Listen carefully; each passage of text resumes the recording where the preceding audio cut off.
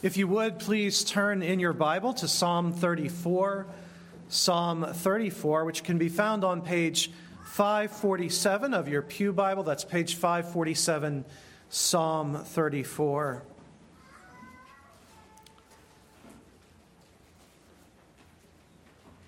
Psalm 34 is one of the richest psalms in the Psalter, with many memorable lines, and lines that stick with us throughout our whole lives.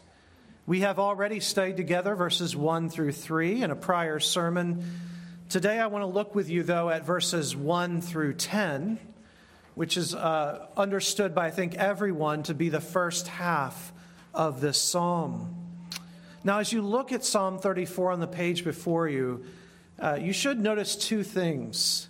One of them, unfortunately, is hidden in Hebrew, but the other one is very clear to us. First of all, in Hebrew, if you were looking at it in Hebrew, you'd see this. Psalm 34 is an acrostic. An acrostic.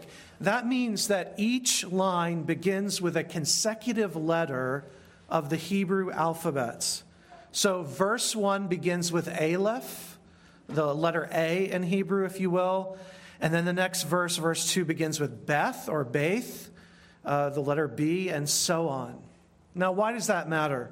Well, it signals something to us. It signals to us that this psalm is going to have a strong wisdom message, a wisdom feel. The alphabet, the human alphabet, all of our alphabets, are a way of organizing information wisely. So alphabets show off the depth and the orderliness of creation, and that's very much a wisdom theme. So it has a strong wisdom element. The great Puritan theologian John Owen chose a verse from this psalm to be the heading for his catechisms when he wrote his catechisms, because he understood this strong wisdom feel that this psalm has. So acrostics like this are meant to highlight to us the importance of wisdom. In Psalm 34, then, David is definitely rejoicing in God's salvation and deliverance. These are indeed some really powerful expressions of God's salvation. However, as he does his rejoicing, as he does his praising, he intends to teach us, to instruct us, and to invite us into wisdom, to see the world wisely, to see our lives wisely, to see them through a particular lens. Yes, he wants us to worship and praise God, but he also wants us to understand, to learn, and to perceive. There is joy to be had in this psalm, but there is also insight and skill for living. So that's the first thing you should kind of see as you look at the psalm. The second is the introduction and the way it gives us some helpful background to the whole of the psalm. You'll see the introduction at the heading of your psalm there in your scriptures. It reads, of David, when he changed his behavior before Abimelech, so that he drove him out and he went away. Abimelech here is Achish, that you heard about just a few minutes ago when Elder Sparlin read 1 Samuel. It's Achish. Abimelech was sort of the throne name, and Achish was his personal name. And so this introduction allows us to place this particular psalm into the life of David. In fact, into one of the most precarious moments of his life. In context, David has slain Goliath and become a popular military leader in Israel. Something of really a folk hero, where the people actually even sing about him slaying his 10,000s. Now, secretly, before this, the prophet Samuel has already anointed him to be the next king. But the current king, King Saul, is full of jealousy and rage. He keeps David around him as a musician, but he has no love for him.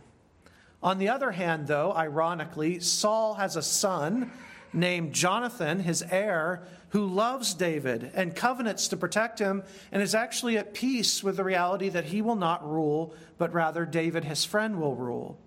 And so when Saul decides to assassinate David, as kings often do, It is Jonathan who warns David, and David flees with nothing but the clothes on his back. His situation is so desperate that he is forced ultimately to flee to Abimelech, to Achish, to a Philistine, to Israel's enemies. What makes this scene in 1 Samuel even more dramatic is David's retrieval. Maybe you noticed that when Elder Sparlin read it, the retrieval of Goliath's sword before he goes to Abimelech. So David is going to Goliath's hometown, to Goliath's people for refuge, bearing the sword of Goliath with which he beheaded their champion. Now, this is the ultimate example of being between a rock and a hard place, isn't it? Saul and Abimelech have good reasons to want him dead. In this, we are very much reminded, I think there is here a shadow, a picture of our Lord Jesus, who had by the end of his life was hated so thoroughly by Jews and Gentiles and did not escape that hatred. And yet in all this, David is spared by God, and he's ultimately able to escape into the wilderness where he gathers men to himself. He lives in caves. And in the light of this stunning deliverance, probably in one of those caves, David writes this psalm.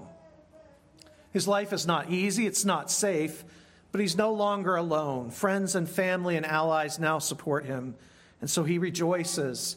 He rejoices at how God saved him in the most desperate moment of his life, and he writes this psalm. And this is what we're studying this morning. So please stand. We'll read verses 1 through 10 of Psalm 34.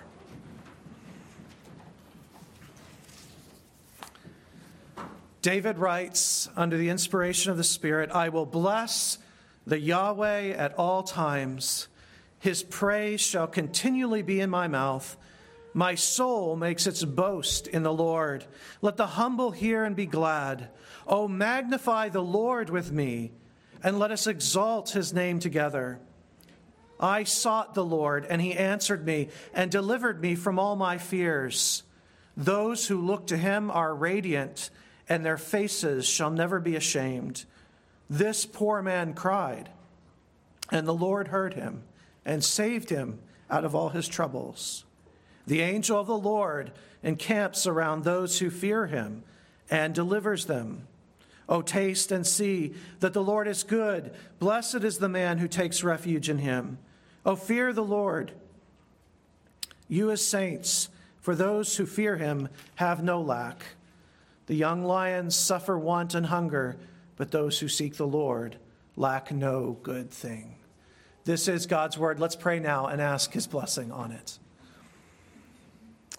Our most gracious Heavenly Father, we do look to you and to you alone for the blessing that we need to study your word. We come to you as poor men and women and look to you for salvation. Even the lions, even the rich and strong go without, and yet you have promised that your people will always be provided for. And so we look to you now. Open the word to us and feed us and strengthen us, for we pray it in Jesus' name.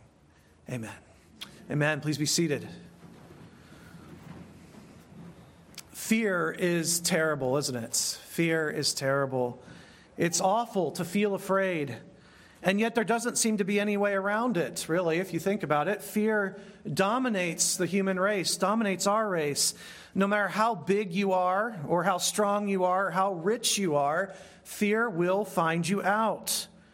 If we were to sit together today and reflect on fear, I'm confident we would all discover numerous areas in which our lives are all but dominated by fear.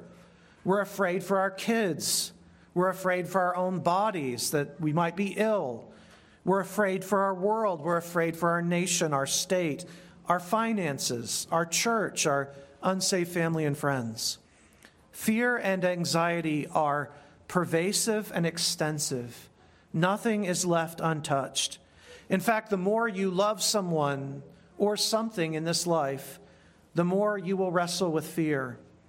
Ironically, you need more stuff, right? You need more stuff to be secure from some dangers, and yet having more always means having more to lose. It's a win-less situation. Before I had children, I had fears, for sure. But now I know the true power of fear as a parent. The moment you hold that little one, 1,000 anxieties come sweeping over you. Will they be okay? Will they follow God? Will they survive infancy? Who will they marry? What will the world be like for them? Well, Psalm 34 is about fear. It was written at a time when David was almost overcome with fear, at a time when most of us would have been overcome with fear as well. His whole life was in jeopardy. His marriage in ruin. Saul had taken his bride. He's on the run for his life, and he's going into the camp of his most hated enemies. Coming out of that experience, he wrote this psalm under the Spirit's guidance. But the psalm is more than just praise or thanks to God for deliverance. Of course, it is that. David is thankful to be alive and to be free. But Psalm 34, as we noted in the beginning, is not just praise, it's also instruction. It is meant to teach us how to deal with paralyzing fears. Coming from a man who faced fears few of us will ever know, the psalm is wise. It is a tested psalm from a tested man. But here's where it gets a little strange for us, maybe. David's advice on fear is not what we might expect. We might expect David to encourage us to meditation or breathing techniques or to visit one's doctor. Now, all those things, by the way, all those things can be appropriate and appropriately used and can be even necessary in certain situations. And I'm not opposed to any of those approaches. However, none of those things, very legitimate though they are, can substitute for the therapy that David here offers in the psalm. David uses this psalm to say that the key to combating fear is actually more fear, or rather, the right kind of fear, the fear of the Lord. The fear of the Lord here, of course, doesn't mean terror. God's not unstable or vicious. Rather, the fear of the Lord here means a deep, abiding reverence for God and his promises. In modern terminology, we might say that when fear is big, we need a bigger view of God. This was the inspiration behind probably the best book ever written on fear, in our time anyway, Professor Ed Welch's When People Are Big and God is Small. Wonderful book. Along with his follow-up book, Running Scared. Dr. Welch delved deeply into fear, far more so than I think any modern Christian author has done. His basic insight was this: fear means to be in awe of something. To be afraid, to be in fear, is to be in awe of something. And so we will either live in awe of God or in fear of others. And the way out of that fear is to live in awe and wonder of God. You don't escape fear by closing your eyes, but by opening them in awe to God. And that is very much what this psalm does. To study Psalm 34 today, we want to focus on the first half of the psalm, verses 1 through 10. Charles Spurgeon called this the hymn section of the psalm, verses 1 through 10, the hymn. And then he called verses 11 through 22 the sermon. And I think that way of dividing it can be helpful. If you're using the Pew Bible, or maybe in your Bible, you can see that verses 1 through 10 are broken down into 3 stanzas. There's little breaks between them. You have verses 1 through 3 are kind of in a little group, verses 4 through 7, and verses 8 through 10. Let's look at each of these 3 stanzas together and how they teach us on how we ought to deal with fear. So first of all, in verses 1 through 3, we hear an invitation to permanent praise. We've looked at these verses before, so we won't stay here long. However, let's briefly take in these verses one more time. Look at what David writes. I will bless the Lord at all times.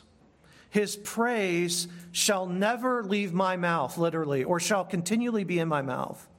My soul makes its boast in the Lord. Let the humble hear and be glad. And oh, magnify the Lord with me, and let us exalt his name together. David begins the psalm by committing himself to a life of continual, unceasing praise. I will praise the Lord at all times. His praise will never stop in my mouth.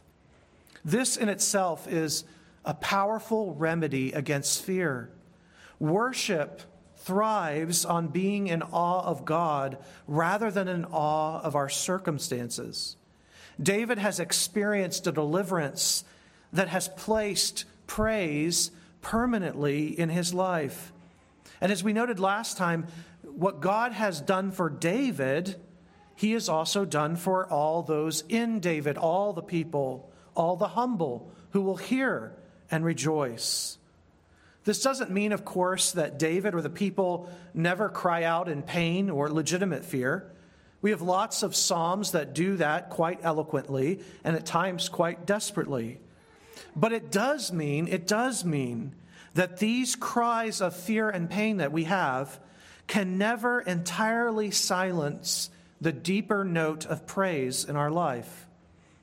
If you've had the privilege of watching a believer, a strong believer in Christ, die or go through a terminal illness, a terrible diagnosis, you've seen this reality up front. Tears can be abundant. They may go through times of questioning and despair. And yet it's amazing how to the very end, there's an undying note of praise on their lips, permanently placed there because of what Christ has done for them. Of course, David doesn't view this salvation he's experienced as purely personal. It is personal, but it's more than that. David knows that what God has done personally for him is good news for the humble in Israel, which is just another way of saying that all true believers in the nation will rejoice with him and take comfort from what has happened to him. And don't you see that's exactly what we're doing this morning, isn't it? Right now, thousands of years later, we are rejoicing in the salvation David received from God. Because as Christians, we are the humble, the needy, and the lost who hear that God saves the weak, and we've rejoiced to hear it. But why should something that happened thousands of years ago, to a Jewish king mean so much to us today? Why does David anticipate a corporate reaction to his deliverance? To understand that, and I think to understand these first 3 verses, you need to take one big step away from our American individualism. American individualism isn't all wrong. There's some good things in it, but there's some big problems. The Bible does see people as individuals, yes. We must all individually stand before the throne of God one day and give account for what we have done in this life. But the Bible has a second lens through which it sees people. It sees people covenantally. It sees us in our relationships with people. And in the Bible, these two lenses are equal. They're not at odds. God sees us as individuals, but he also just as fully sees us covenantally in relationship with each other. And so David gets this, and so David knows that what God has done for the anointed one, for him as Israel's true king, as Israel's representative, God is doing for all the people. Now, at first glance, especially as Americans, this kind of biblical thinking might seem unfair or even dangerous. How is it, we ask, how is it that God can hold me guilty for a sin committed by Adam some 7,000 years ago? And yet the Bible says he does. And more importantly, it's that same way of thinking or working, that covenant bond between us as humans, that allows God to do something far greater, to give to you and to me as Christians the full eternal reward of the second Adam. You see, if it's not fair to impute Adam's sin to you, then it isn't fair to give you the eternal, glorious reward of a faithful son. So what at first seems dangerous, disastrous, and unfair, that is linking us to a representative, turns out to be the very vehicle God intended to bring untold blessings into our lives for all eternity. This is, if you've read it, the deep magic in Lewis's Narnia stories, the interlocking relationships that open the door both to the fall through Adam and to glory through Christ. So we have even more reason than David to look and to consider what God has done for our King, our Messiah, our anointed, our shield, and to rejoice permanently, to always have praise in our mouth because of what has been done for our King, for Christ. He went down all the way to grave and death, and yet the Lord, his God, his Father, delivered him, and that deliverance is yours and mine if we are Christians. What God has done for the King, he has done for us all. Whatever happens to me or my family or my nation, the victory of my King cannot be undone. To be a Christian is to enter into a state of permanent praise and long to hear others exalt his name. And nothing breaks the power of fear in our lives like permanent praise in God's faithfulness to our King.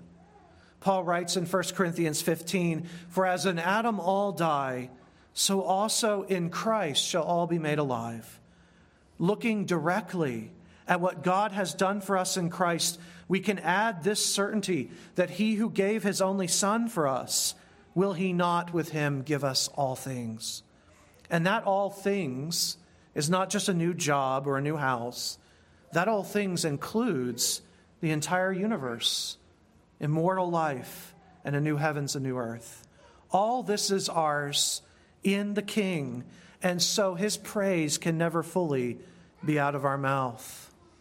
So in the war against fear, there is nothing better than to enter into praise for what the Father has done for the Son and through the Son for us. This doesn't make every difficulty magically vanish, but it grounds us in praise and keeps us in awe of God so that our fears don't get awe over us. In the second stanza now, secondly, in verses 4 through 7, David adds weight to this invitation to worship by offering up his own testimony of God's deliverance. When we rehearse these words and remember what God has done for us throughout our lives, we also find courage against fear. To do this rehearsal and make these applications, David employs a very particular alternating style in verses 4 through 7. There's a sort of rhythm here in his testimony. In verses 4 and 6, the even-numbered verses, David speaks of what God has done for him. It's very personal. It's very intimate. But then in verses 5 and 7, he pauses and he applies that to all people, to everyone. He says, this is just who God is. This is how he acts. He sees his experience as, yes, unique in a sense, but really as a pattern for what God does in the world. So the even verses 4 and 6, speak very personally. Look at those verses. Verse 4, I sought the Lord, and he answered me and delivered me from all my fears. It's a testimony of every Christian. And again, this very much is my testimony, this verse. If you ask me what is the one verse in all the Bible that is sort of your verse for your salvation, it's verse 6 that my mom taught me. And here it is. This poor man cried, and the Lord heard him and saved him out of all his troubles. When we reflect on this episode of David's life, this way of speaking is so appropriate. He was a man at the end of himself. He was reduced. Imagine this. You're a brave warrior who has beheaded a giant in battle, in single combat. But he was reduced to drooling and pretending to be mad. He was in an utterly desperate condition, utterly desperate. But God heard him and delivered him from all his fears and all his troubles. Maybe we can also learn something from this testimony. David sought the Lord as a poor man, even though many people saw him as an accomplished warrior. He came to God in genuine humility and helplessness. Woven in, though, with these wonderful personal words that I hope you'll take to heart and use for your own testimony. Woven into these personal words, though, are words of rich theology for the community. We have sweeping, wonderful statements here about God. The first one is in verse 5. Those who look to God are radiant, and their faces shall never be ashamed. The face is, of course, the most expressive part of you. Some of us are terrible at hiding our emotions. They're readable on our face, right?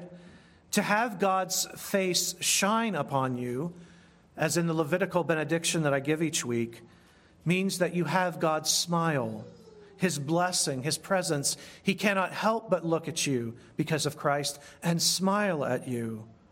And those who look to God for deliverance and to God alone for deliverance will be radiant. That shining face will cause their face to shine, even as Moses' face shone after he was in the presence of God. They will find joy. They will find God's smile coming back to them, looking back at them. Not only that, but they will ultimately, David says, they will ultimately not be ashamed. Whatever else happens, they will not die in shame. The Bible gives us numerous examples of this, but probably none is more powerful than the example of Christ, who fulfills this verse. Jesus died in the most shameful way possible. The cross was so scandalous and shameful that we know from history that Romans and Jews would not even mention the word crucifixion in polite society. It was considered a sort of profanity to even speak of it because the way it happened and the way it was done was so horrifically shameful and disgusting. And yet in his crucifixion, Jesus looked to the Father. He suffered and he died innocently. He commended himself to God. And now, the cross itself has been transformed into the ultimate symbol of love and mercy. Long after crucifixion was done away with as barbaric and evil, the cross is still with us everywhere, isn't it? Usually it's in gold and silver. Can we maybe guess this morning, that there are at least 1 million, probably tens of millions of crosses in our world this morning, and some of them adorn the most beautiful buildings ever built. So what has happened? In Jesus, this verse has been fulfilled. Those who look to God will never be ashamed. The death of the cross was designed by the Romans to inflict maximum shame.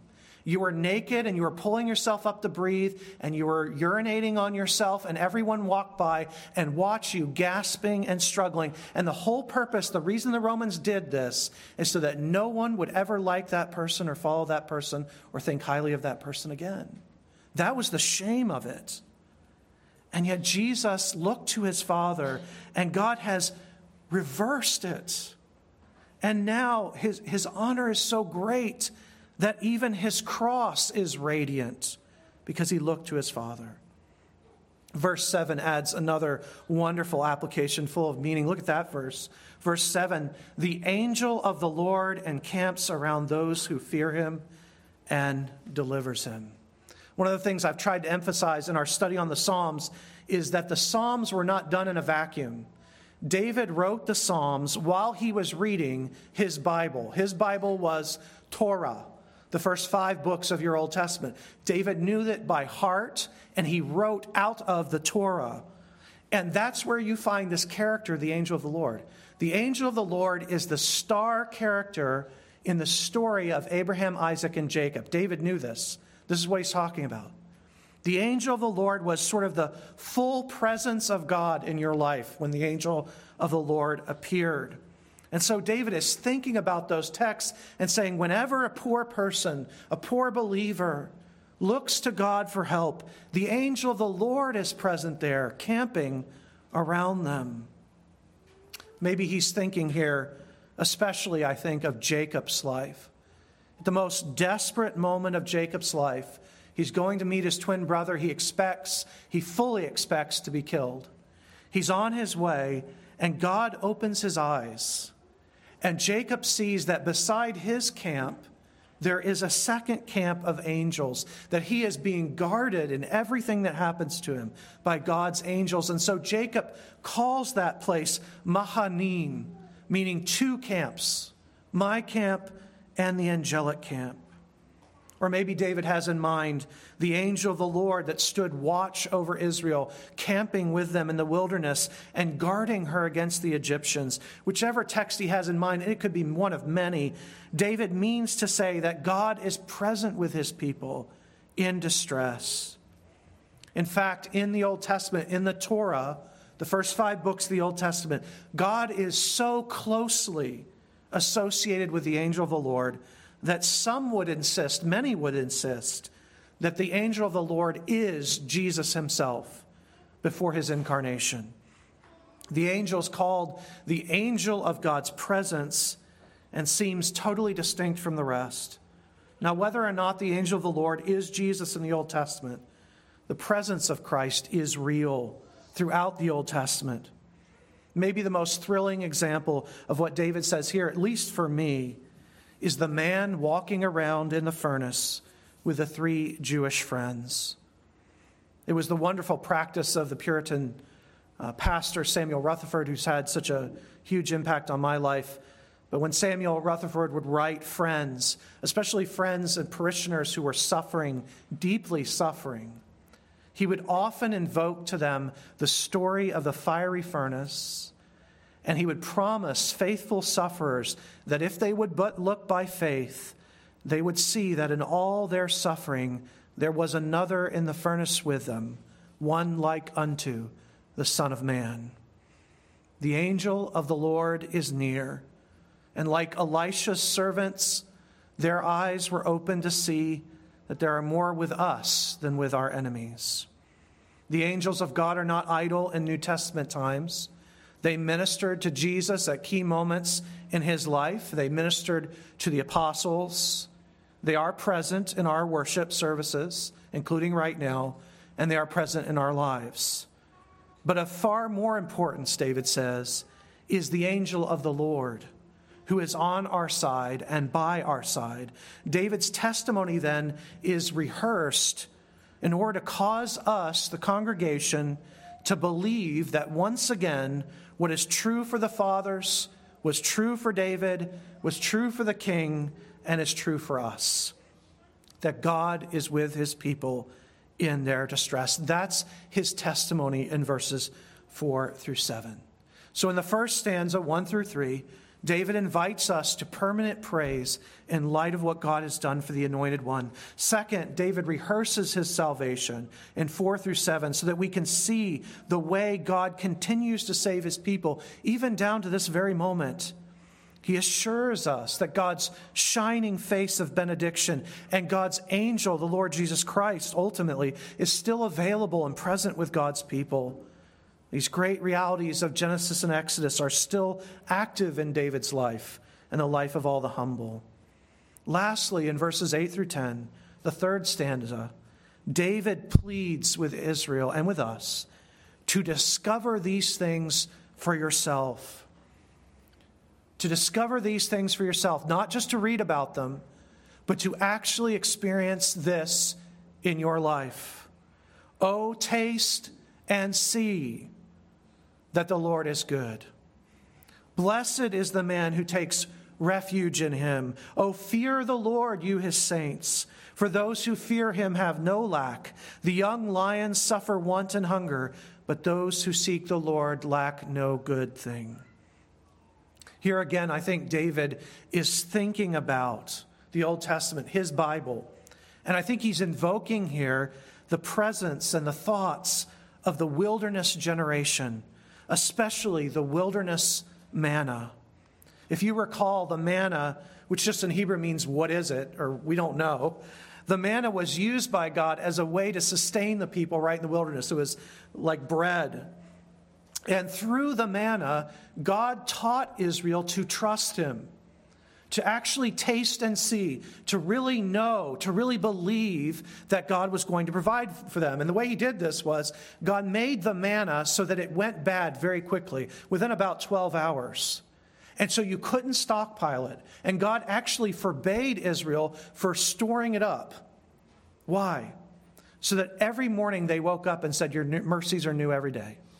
Every morning they got up and said, if it comes, we live. If it doesn't come, we die. We have to rely entirely on God. Every single day we have to learn, taste and see, taste and see, taste and see that the Lord is good, that the Lord is good. And that's how he wants us to live. It's how he wants you to live. He doesn't want you just to read about these things. He wants you to trust him entirely, fully, completely, daily, moment by moment, to wake up every morning like the wilderness generation and taste and see for yourself that the Lord is good. Second part of verse 5 could be a whole sermon as well of its own. David adds, blessed then, because of this, blessed is the man who takes refuge in him. That's how the psalm begins, right? The whole book of Psalms, Psalms 1. Blessed is the man who does not walk in the way of evil, but trusts in the Lord. Life is hard and scary.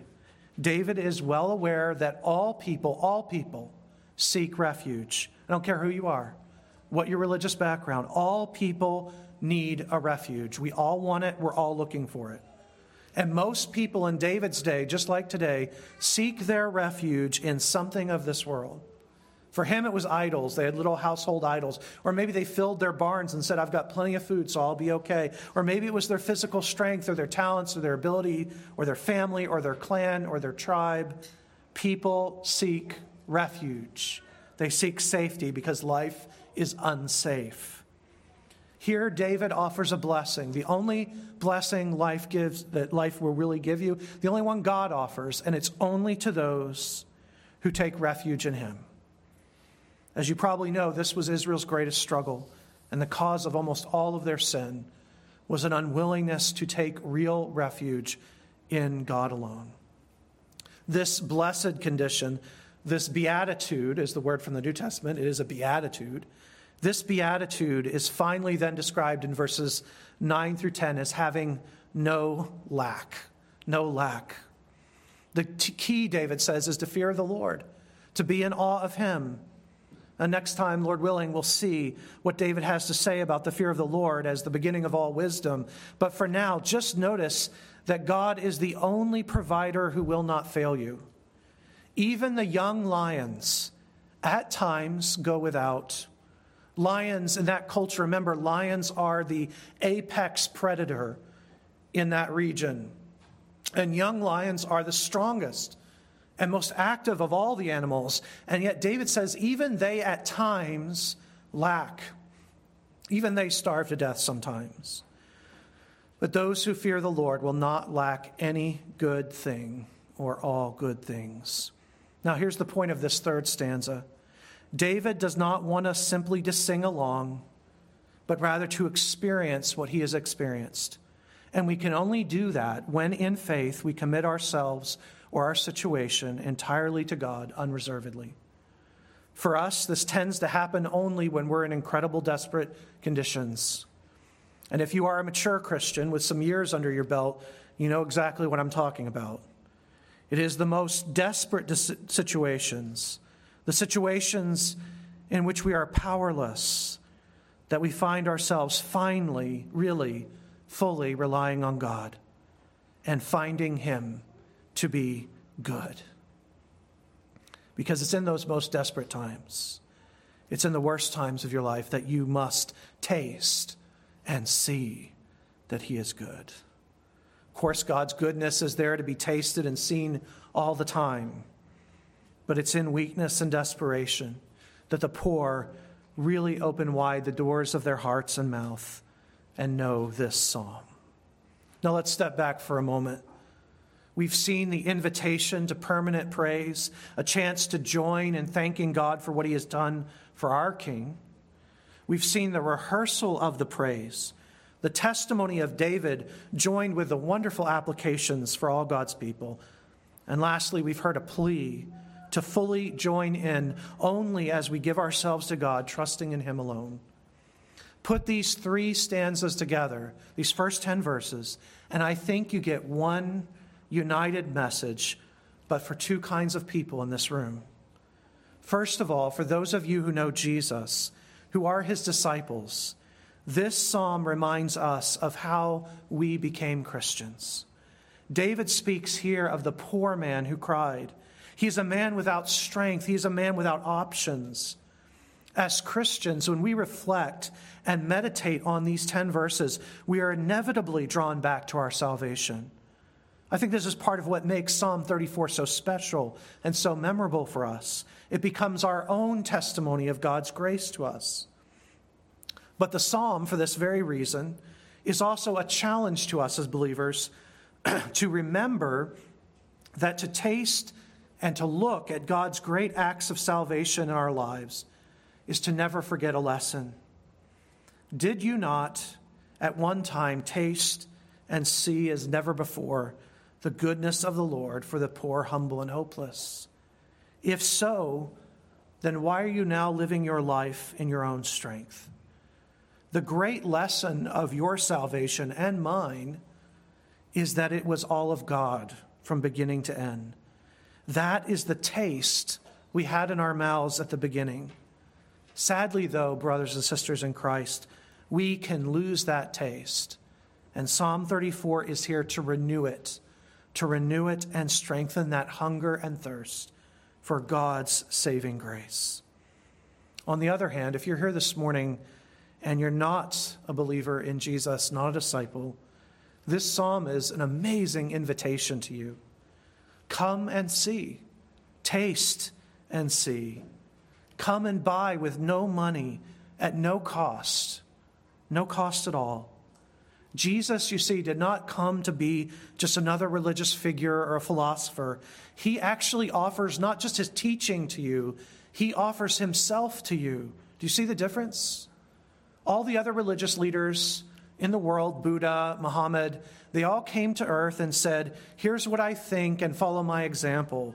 And Jesus, of course, does call us to follow his example, but he didn't just offer us advice or teaching. He offered himself. He said, come, eat, drink, and live.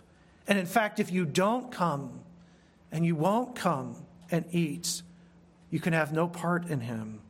Here's how he put it in John 6. He said, I am the bread of life. Whoever comes to me shall not hunger, and whoever believes in me shall never thirst. Sooner or later, life will not satisfy you. It's coming. Even the young lions in our society, the rich and the famous, even the young lions, especially the young lions, go hungry. But Jesus offers himself to you without price. And he is the only meal that grows sweeter and better with every passing year. So come, eat, drink, and live. Amen. Let's pray. Father, we rejoice in what you have done for your Son, in raising him from the dead and placing him above all things. His cross is radiant. He is radiant. He is the angel of the Lord with us in every difficulty. And so we look to him and through him to you for every good thing. Give to your people this day strength against fear, that they might rejoice in their salvation, they might rehearse the goodness of God to the Son, and that they might in all things look to you and know your salvation. May we taste and see that you are good. And for those who do not know you, have not come to follow Christ, Father, this day show them that all the world has to offer can never fill them. It just can never, ever be enough. Help them to fall out of love with the world, that they might come and drink of Christ and find satisfaction. They might taste and see. Do this, we pray, Father, that your Son would be glorified on earth. And we ask it in his name. Amen.